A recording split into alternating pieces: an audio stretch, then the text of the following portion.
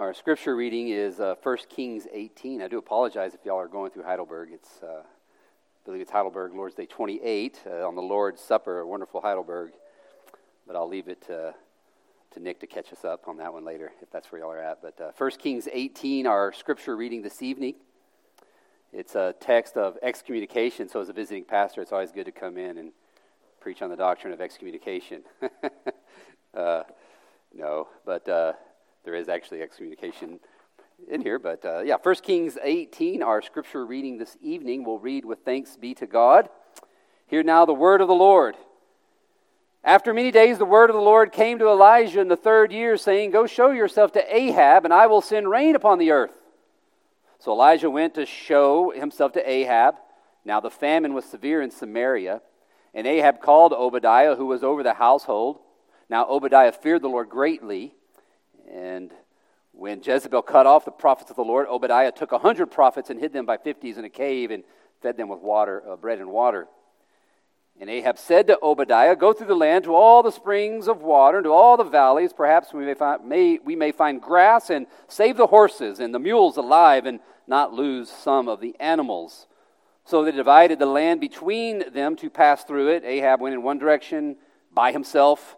Obadiah went in another direction by himself. And as Obadiah was on the way, behold, Elijah met him, and Obadiah recognized him and fell on his face and said, Is it you, my lord Elijah?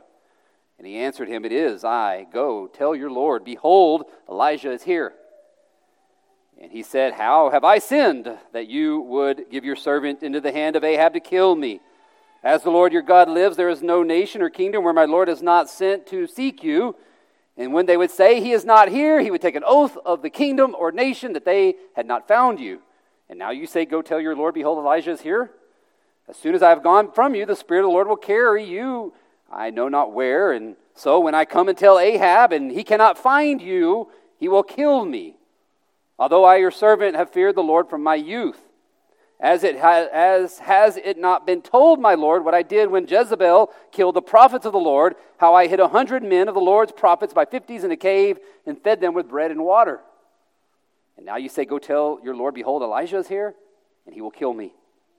And Elijah said, As the Lord of hosts lives, before whom I stand, I will surely show myself to him today. So Obadiah went to meet Ahab and told him, and Ahab went to meet Elijah. When Ahab saw Elijah, Ahab said to him, Is it you, you troubler of Israel? He answered, I have not troubled Israel, but you have, and your father's house, because you've abandoned the commandments of the Lord and followed the Baals. Now therefore send and gather all Israel to me at Mount Carmel. And the 450 prophets of Baal and the 400 prophets of the Asherah who eat at Jezebel's table. So Ahab sent to all the people of Israel and gathered the prophets together at Mount Carmel. And Elijah came near to all the people and said, How long will you go limping between two different opinions? If the Lord is God, follow him. If Baal, then follow him. And the people did not answer him a word. Then Elijah said to the people, I only, am left a prophet of the Lord. But Baal's prophets are 450 men. Let 2 bulls be given to us, and let them choose 1 bull for themselves, and cut it in pieces, and lay it on wood, but put no fire to it. And I will prepare the other bull, and lay it on the wood, and put no fire to it. And you call upon the name of your God, I'll call upon the name of Yahweh. And the God who answered by fire, he is God. And all the people answered, It is well spoken. Then Elijah said to the prophets of Baal, Choose for yourselves 1 bull and prepare it first, for you are many, and call upon the name of your God, but put no fire to it. And they took the bull that was given them and prepared it, called upon the name of Baal from morning until noon, saying, O Baal, answer us. But there was no voice, and no one answered. And they limped around the altar that they made, and at noon Elijah mocked them, saying, Cry aloud, for he is God. Either he is musing, or he is relieving himself, or he's on a journey. Or perhaps he's asleep and must be awakened. And they cried aloud and cut themselves after their custom, and with swords and lances, until the blood gushed out upon them. And as midday passed, they raved on until the time of the offering of the oblation. But there was no voice, no one answered, no one paid attention. Then Elijah said to all the people, Come near to me. And the people came near to him, and he repaired the altar of the Lord that had been thrown down. Elijah took 12 stones according to the number of the tribes of the sons of Jacob, to whom the word of the Lord came, saying, Israel shall be your name. And with the stones he built an altar in the name of the Lord. And he made a trench about the altar as great as would contain 2 seahs of seed. He put the wood in order to cut the bull in pieces and laid it on the wood. And he said, fill 4 jars with water and pour it on the burnt offering and on the wood. And he said, do it a second time, and they did it a second time. He said, do it a third time, and they did it a third time. And the water ran around the altar and filled the trench also with water. And at the time of the offering of the oblation, Elijah the prophet came near and said, O Lord, God of Abraham, Isaac, and Israel, let it be known this day that you are God in Israel, and that I am your servant, and that I have done all these things at your word. Answer me, O Lord, answer me, that this people may know that you, O Lord, are God, and that you have turned their hearts back. Then the fire of the Lord fell and consumed the burnt offering and the wood and the stones and the dust and licked up the water that was in the trench. When all the people saw it, they fell on their faces and said, Yahweh, He is God. Yahweh, He is God. And Elijah said to them, seize the prophets of Baal. Let not one of them escape. And they seized them. And Elijah brought them down to the brook Kishon and slaughtered them there. And Elijah said to Ahab, go up, eat and drink, for there is the sound of the rushing of rain. So Ahab went up and ate and drank, to eat and drink, and Elijah went up to the top of Mount Carmel. He bowed himself down to the earth and put his face between his knees, and he said to his servants, go up now and look toward the sea. He went up and looked and said, there is nothing. He said, go again 7 times. And at the 7th time he said, behold, a little cloud like a man's hand is rising from the sea. He said, go up, say to Ahab, prepare your chariot and go down, lest the rain stop you. And in a little while the heavens grew black with clouds and wind, and there was a great rain. And Ahab rode and went to Jezreel, and the hand of the Lord was on Elijah. And he gathered up his garment and ran before Ahab to the entrance of Jezreel. So far the reading of God's word. Let us pray. Heavenly Father, Lord, we pray, Lord, that you who have given us your word, Lord, that you would seal this word upon our hearts, the gospel upon our hearts, your law upon our minds, that our lives, our wills will be devoted to your truth, a truth that transforms, the word of God that changes, the word of God that gives life. Breathe upon us these words through your minister. May the meditation of my heart be pleasing to you, O Lord. May the words be sound and true. In Jesus' name we pray. Amen. Every person, idea, thing, or pleasure in which you place your ultimate hope will consume and destroy you. Because the gods of this world only take. The gods of this world only take and they destroy. Only Yahweh gives. And that is the truth of 1 Kings 8. Yahweh is almighty and Yahweh alone gives. Yahweh is the only almighty and He alone can give us all we need, the comfort we need for body and soul and life and in death. Place your hope somewhere else and everything will be taken from you. The Lord gives. We also know from Job that the Lord takes away.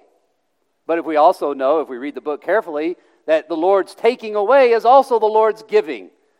He does chastise every son, daughter He receives. He disciplines those whom He loves. But His taking away is always His giving. The title of my sermon this evening is God Gives.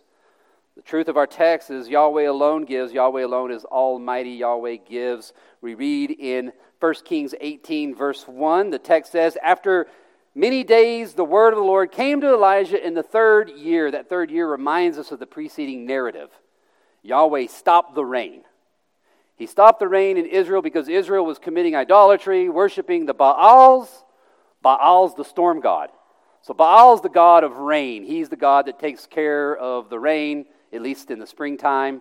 But then at some point, usually around July, the god Mot, the god of death, takes Baal, and takes him away, and so it no longer rains until the god Anat comes around the wintertime. Is that when it rains here? Winter?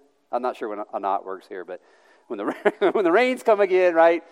That's Anat has released Baal, and so it rains again, and this cycle continues over and over again. And Yahweh says, "No, I alone am a God." So He stops the rain for 3 years, right? Above and beyond the normal cycle of weather patterns to prove that Yahweh alone is God. Baal is false. Yahweh is true. He took away the rain to destroy false worship in Israel.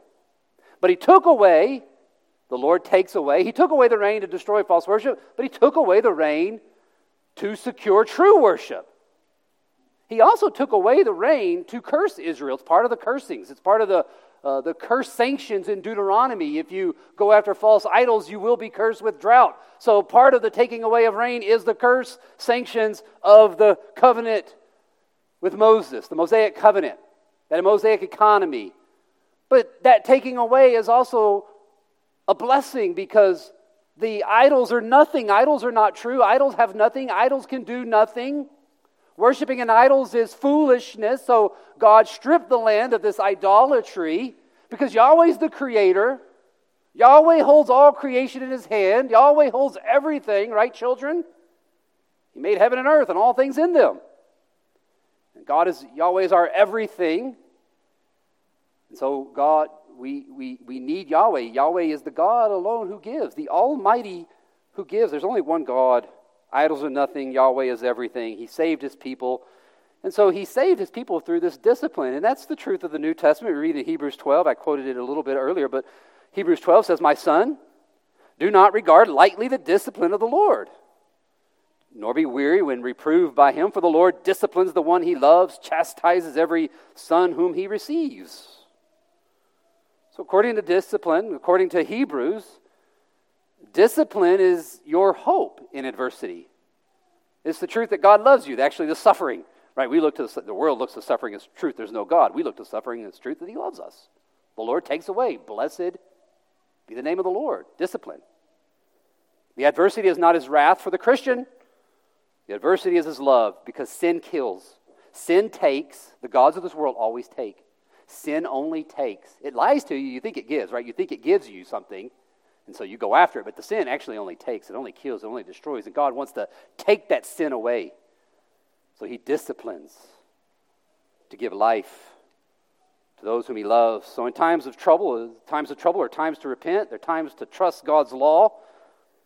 For God is there in the pain, even to give you something better, and that is Christ. So it's the third year, and the rains were very severe, it says, in Samaria. So Baal's not working very well in Samaria, and Yahweh has let the rains come back. The rains were coming back. The times of trouble were passing. The smile of God's providence were returning, and so Yahweh gives Israel, he gives them a prophet. So Elijah, verse 2, went to show himself to Ahab. And now the famine was severe, it says, and Ahab called Obadiah, who was over the household, the text says. And then we get this parenthetical that says, now Obadiah feared the Lord greatly. That's code word for he sought first the kingdom of God. So Obadiah is one of these guys who follows the Lord. He feared the Lord greatly. He sought first the kingdom of the Lord. And we read that verse 4. When Jezebel cut off the prophets of the Lord, Obadiah took 100 prophets and hid them by 50s in a cave and fed them with bread and water. And Ahab said to Obadiah. So we have several characters here in our text. I should back up. We have Elijah. We're familiar with Elijah. Or there might be some Elijahs in this church today. Some children named Elijah, perhaps. Ahab. Guys, children, you know who Ahab is? Kids, you know Ahab? Ahab is basically Israel's worst king ever. Ahab's like the grossest idolater in Israel ever. He's this terrible person. He killed God's people. He was a gross idolater. Obadiah here is the man of God. He's the character of the offspring of the woman. Jezebel. Who's Jezebel? Do we remember Jezebel? Jezebel's actually the real threat in the story. Jezebel's the real evil in the text. When you read these texts, this narrative of Ahab, 1 Kings 16, 17, 18, 19, 20, 21, 22, as you start to read the story of Ahab, you really realize that Ahab's just kind of this pawn. He's a very weak king. He just kind of wants to make people happy. I mean, the only reason he's not a true believer, he's not a true believer in Baal, he's not a true believer in Yahweh. He just wants to make his wife happy. Jezebel's the true believer. She's the real antichrist of the story who hates God's people and wants to kill and destroy. And here Yahweh sends Elijah, the man of God, to Ahab as proof that God was giving to Israel. He wanted to give to Israel. He wanted to bring the rains back. He wanted to restore proper worship. So he gives. He sent this man of God. And so we have these characters, and we see that Ahab, again, not a believer, he's only really concerned with livestock. It says, verse 5, and Ahab said to Obadiah, go through the land to all the springs of water, to all the valleys. Perhaps we may find grass. We'll save some horses, right? Let's go out and look for grass. His concerns were practical. Again, Jezebel's concerns are spiritual. She's the true believer in the family.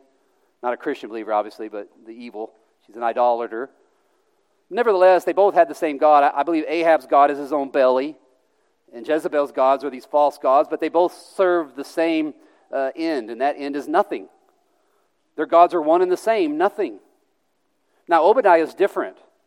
Obadiah is actually different. The text stresses he went another way. I think it's very interesting. Verse 6 says, so they divided the land between them. Obadiah, the text says, Ahab went one direction by himself, Obadiah went another direction by himself. And I think that's kind of a parable of these two men, two ways to go in life, you know. Obadiah went the narrow way. Ahab went the broad way. In his way, he finds nothing. He gets lost. He can't find grass to feed. Obadiah goes another way. He finds a man of God. He goes this other way, and he finds the man of God. He said he recognized Elijah, verse 7, on his way. He says, on the way, behold, Elijah met him. Obadiah recognized him, fell on his face, and said, is it you, my lord Elijah? He answered, it is I. Go and behold, tell Elijah, I'm coming. I'm coming. So they literally went different directions. And then in Ahab's direction, he can't find anything. And he can't find anything because the gods of this world do nothing. The gods of this world only take. And Obadiah found the man of God because Yahweh gives. And then we read, he answered him, is I, go tell, Ahab. And then we have this interesting part of the story where Obadiah begins to he begins to be concerned for his own health. He says, if I go tell Ahab, Ahab's been looking for you. If I go tell Ahab, hey, I found you, I found Elijah is here, well, we know what's going to happen. The Holy Spirit's going to take you away and send you off to minister somewhere else. Ahab's going to show up, you're not going to be here, and then he's going to kill me. What have I done? I'm a man of God. Why would you put me in such a situation? And Elijah reminds him or comforts him with the word, saying, no, surely, verse 8:15, as the Lord of hosts lives, whom I stand, I will surely show myself to Ahab today.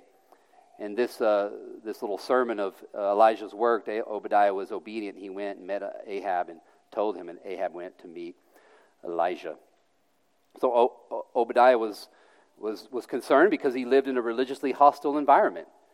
We've already read how he had to exercise his religion in private. His religion was secret, hiding the prophets, secretly keeping them alive. He lived in a very hostile world, a hostile climate for his religion. It's the same hostile climate that the early church, the world of the early church lived in a very hostile environment. You know that little fish symbol that we put on our bumper stickers? Do we still do that here in this valley? Do we put the ichthus, right? The ichthus was a symbol that the ancient church would put on places of worship. Only those in the know would see the ichthus, that little fish symbol, and they knew that was the place of worship. And now we place them on bumper stickers and so forth. I grew up in the Bible Belt, and the ichthus was everywhere. You had to put the ichthus in your business. If you didn't have the ichthus on your business, you wouldn't get hired. If you were a plumber without an ichthus in the yellow pages, so when you open the yellow pages, I'm not kidding, you open the yellow pages, it's all these fish, just fish symbols everywhere. And every truck, every plumber, electrician, like every business, lawyer, doctor, ichthus. That's because that Christianity, that was a positive world for Christians. Where you see the ichthus everywhere, that means Christianity's thriving. It means it's good to be Christian. Positive to be Christian. If you're over 40, that's the world you grew up in. This positive Christian world.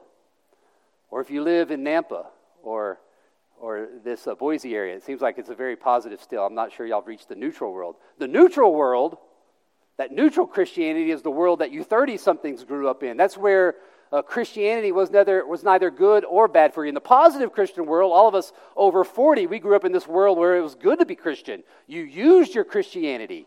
You put the ichthus on your business cards and on your yellow pages and so forth because it was good to be Christians, and ministers were highly respected in the community and so forth. That positive Christian world gave way to the neutral Christian world Where in the neutral Christian world, Christianity was neither positive or negative. And so you kind of learn to keep your Christianity somewhat to yourself because it didn't help you at all in any way in culture and society. And then that world has now passed into what they call the negative Christian world, where actually being a Christian is a threat. Christianity is actually a threat in the negative Christian world because our morality doesn't match the morality of the day. And today, Jezebel wants you worshiping on her altar she wants you worshiping on their altar or else, right? That's the world we're now in. I saw the negative world when I was at the hospital a few weeks ago. I was talking to a nurse. She said, "What do you do for a living?" I said, "I'm a minister." And then she quietly said, "Oh, I'm a Christian too." And I'm like, why are we whispering? We're whispering because it's a negative environment for Christianity. That's the environment of Obadiah here. It's the environment that's quickly becoming our world. Our morality doesn't match the morality of the day. And I pray it doesn't get as negative. I don't know how negative this world is going to get. I pray it doesn't get as negative. And we have to be mindful as Christians, right? This negative world exists throughout the world, places like China and North Korea and the Middle East. And I pray that our world doesn't get as negative as those parts of the world. And to that end, let us pray positively that the church sticks to the Great Commission, that the church remembers her place in this world is the place to preach the gospel, right? To preach the law and the gospel. Cultural war, it only takes. In the end, it only takes. It's the gospel that always gives. It gives salvation. I know it's painstakingly patient, slow work, but one soul at a time. But I do know that in this negative world, we do not have to fear because chapter 18 is here to remind us who's really in charge. Jezebel can't find Elijah. She's been looking for Elijah. Interestingly enough, Elijah's been in her hometown this whole time. Her gods don't help. She cannot find Elijah. Ahab can't find grass for the animals. If there's going to be grass is going to be found. If there's going to be rain, if there's going to be life, Yahweh must give it. Yahweh must give. The gods of this world only take, only Yahweh gives.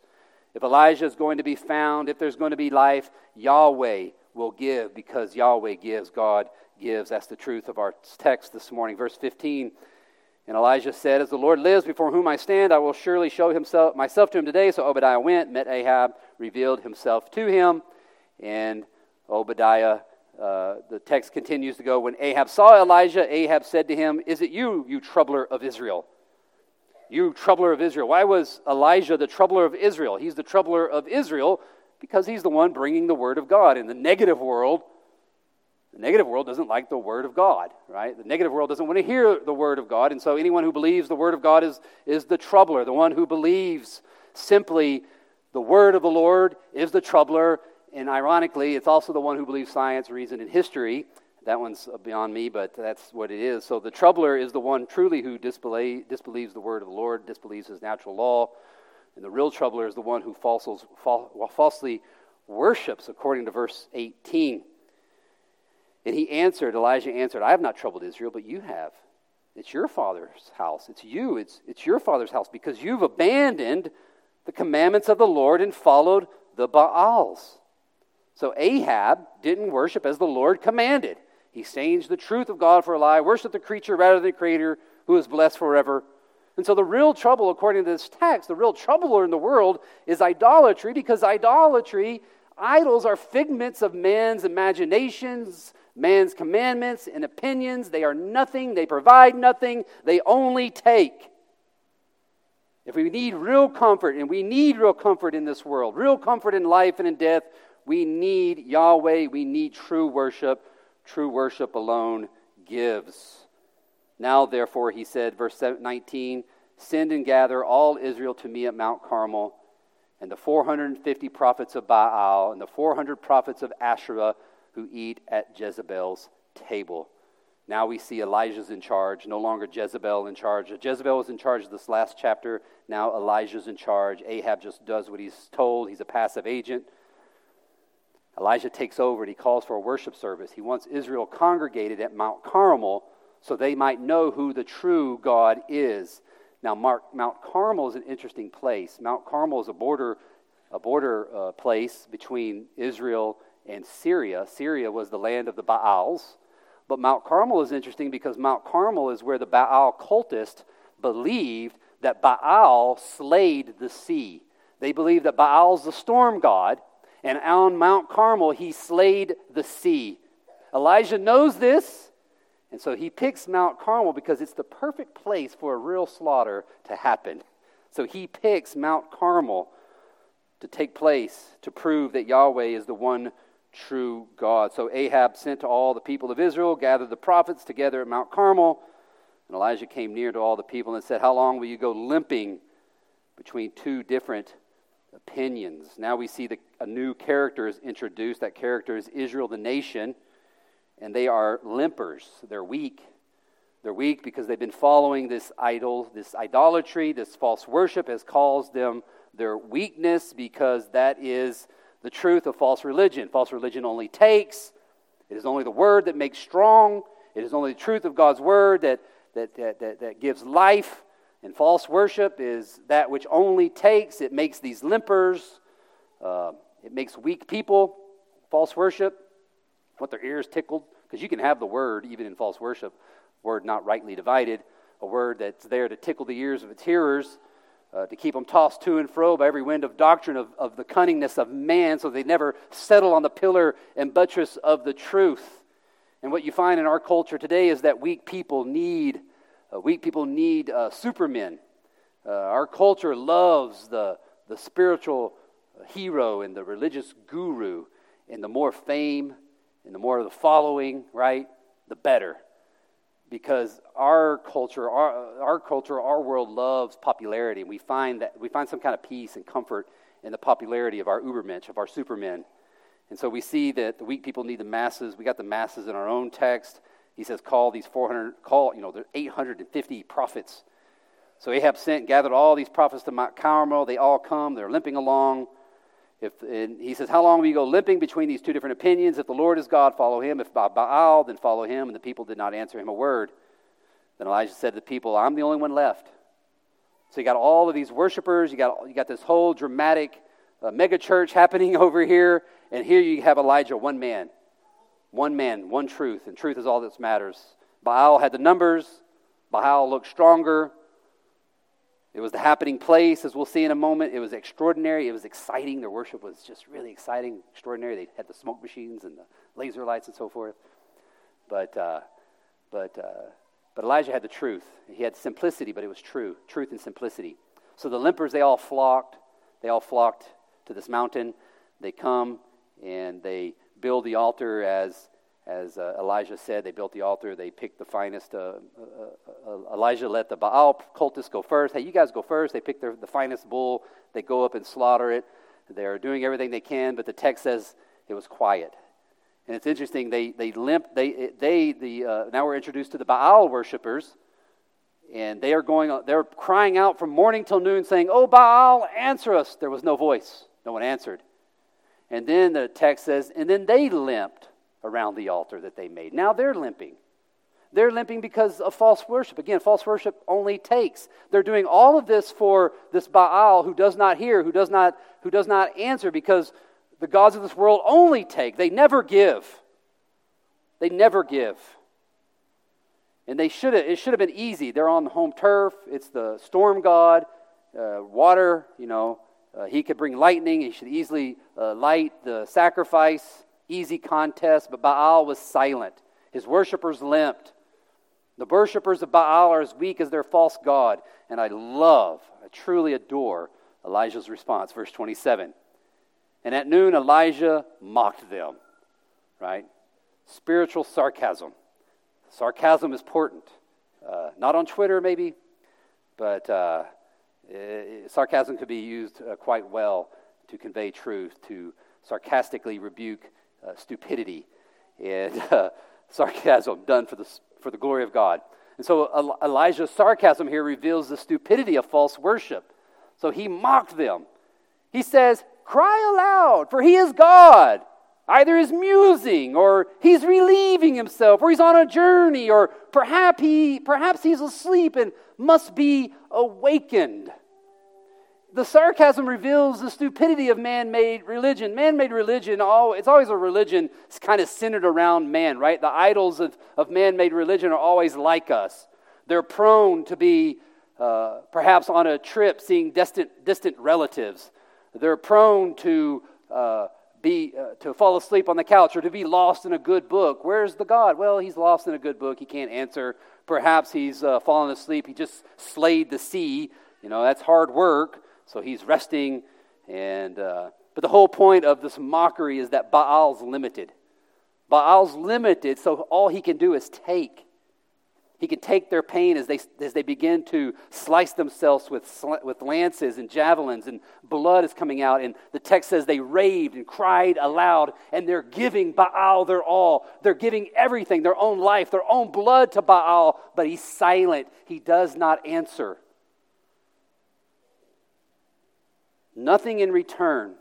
All he can do is take their life, take their time, take their pain, and he gives nothing in return. Nothing in return but silence. A limited God means you cannot always expect him to show up like Baal. If God is not all-powerful, all-knowing, and all-present, then we cannot expect all good from him. If God is limited in any way, then his goodness will be limited. That's the truth you need to take to your Arminian friends. If God is limited in any way, then his goodness will be limited. He will leave and forsake you. He will abandon you. He will lose you. And he is not able to work all things together for good to those whom he loves. You see, a limited God cannot give always. He can only take. And he will take away your hope. He'll take away your assurance. And I know this because I didn't grow up Reformed. I grew up with a limited God. And my assurance was always my resolve. When I would lay awake at night in bed, because I was trained by my church to count my good works, and I knew who I was, I would sleep in bed in fear, and the only thing that would give me confidence was I would tell the Lord, I'm going to try harder tomorrow. And I would sleep under the confidence of my own abilities. I'll do better tomorrow. And it was always the same, right? Every night, every week. A limited God cannot give. He can only take, and he will take your assurance. There will be no peace. And a limited God will eventually consume you. But a limited God is as real as Baal. And so we read in verse 28, they cried aloud, they cut themselves as their custom with swords and lances until the blood gushed out. It gushed out upon them. And as midday passed, they raved on until the time of the offering of the oblation, but there was no voice, no one answered, no one paid attention. They made their worship real by making it exciting. And it was probably very extraordinary. Elijah was probably sitting back going, this is wild stuff. This is very exciting. This is entertaining. But nothing. There was nothing behind it, just the will of man, man's opinions, man's commandments. So nothing really happened, even though there was a lot going on in this text. There's a lot going on in this worship service, but nothing happened. Silence. That is the power of false worship. Nothing. Exciting, yes. Smoke machine, laser lights, all of that, exciting. Nothing. Then Elijah did what the church has always done. After all that passes away, he simply stands up. He says, come near to me. People came near. And then notice he starts to do the word of the Lord. He repaired the altar, because that's what God commands. He took the 12 stones according to the number of the tribes of the sons of Jacob, to which the word of the Lord came, saying, Israel shall be your name. The 12 signs are a picture of Israel's identity. Israel's identity is worship. It's your identity too, right? It's the identity of this church, Christ Church. Christ Church, Nampa? Is that right? Something like it, sorry. Because it wasn't Nampa. I get confused. Anyway, Christ Church. I was at Providence early this morning. Yes, Christ Church. Christ Reformed Church. Christ Reformed Church. Your identity is worship. The identity is acceptable worship, and that's what we see Elijah here begins to do acceptable worship, because worship it makes God's people who we are. And true worship it gives us Christ, and that is our identity. Our identity is our righteousness in Christ. And so he begins to fulfill the word of the Lord. And with the stones, he built an altar in the name of the Lord. He made a trench. So he digs these trench around it. He pours a bunch of water on it. He wants to show that Yahweh is the true God. No possibility of spontaneous combustion here. If anything, it's going to be the word of the Lord. If the offering is going to be consumed by fire, it must be the Lord.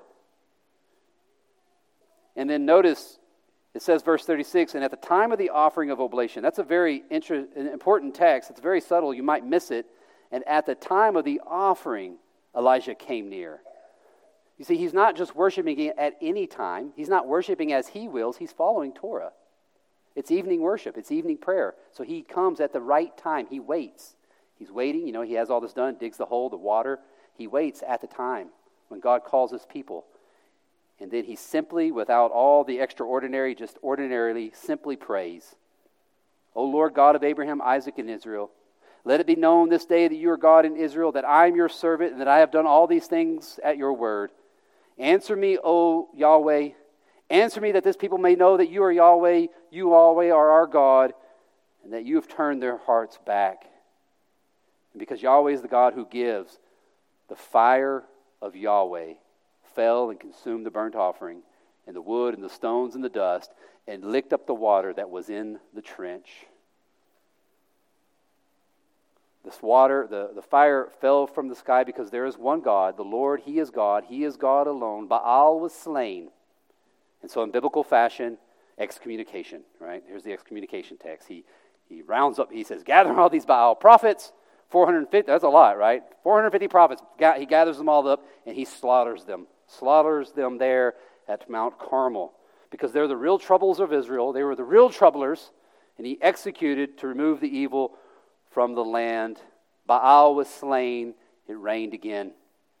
And it rained again because Yahweh is not limited. It rained again because Yahweh is sovereign over nature. He's sovereign over human affairs. It rained because God works all things together if the counsel of his will. It rained because Yahweh alone is God. And if Yahweh is God, then Yahweh must be worshipped with reverence and awe. And that's the question of the text. The question of the text is this. It's very simple. Choose this day whom you will serve. You will serve either Yahweh alone who gives, and you will get all you need, comfort, body and soul, in life and in death, or serve and follow the world, the gods of this world, who will only take, consume, and destroy. It's an easy choice, but not everyone goes and takes the right choice. That's what Christ says in Matthew 7:13. He says, I quote, enter by the narrow gate. We know the story. We know the text, Matthew 7:13. Enter by the narrow gate, for the gate is wide and the way is easy that leads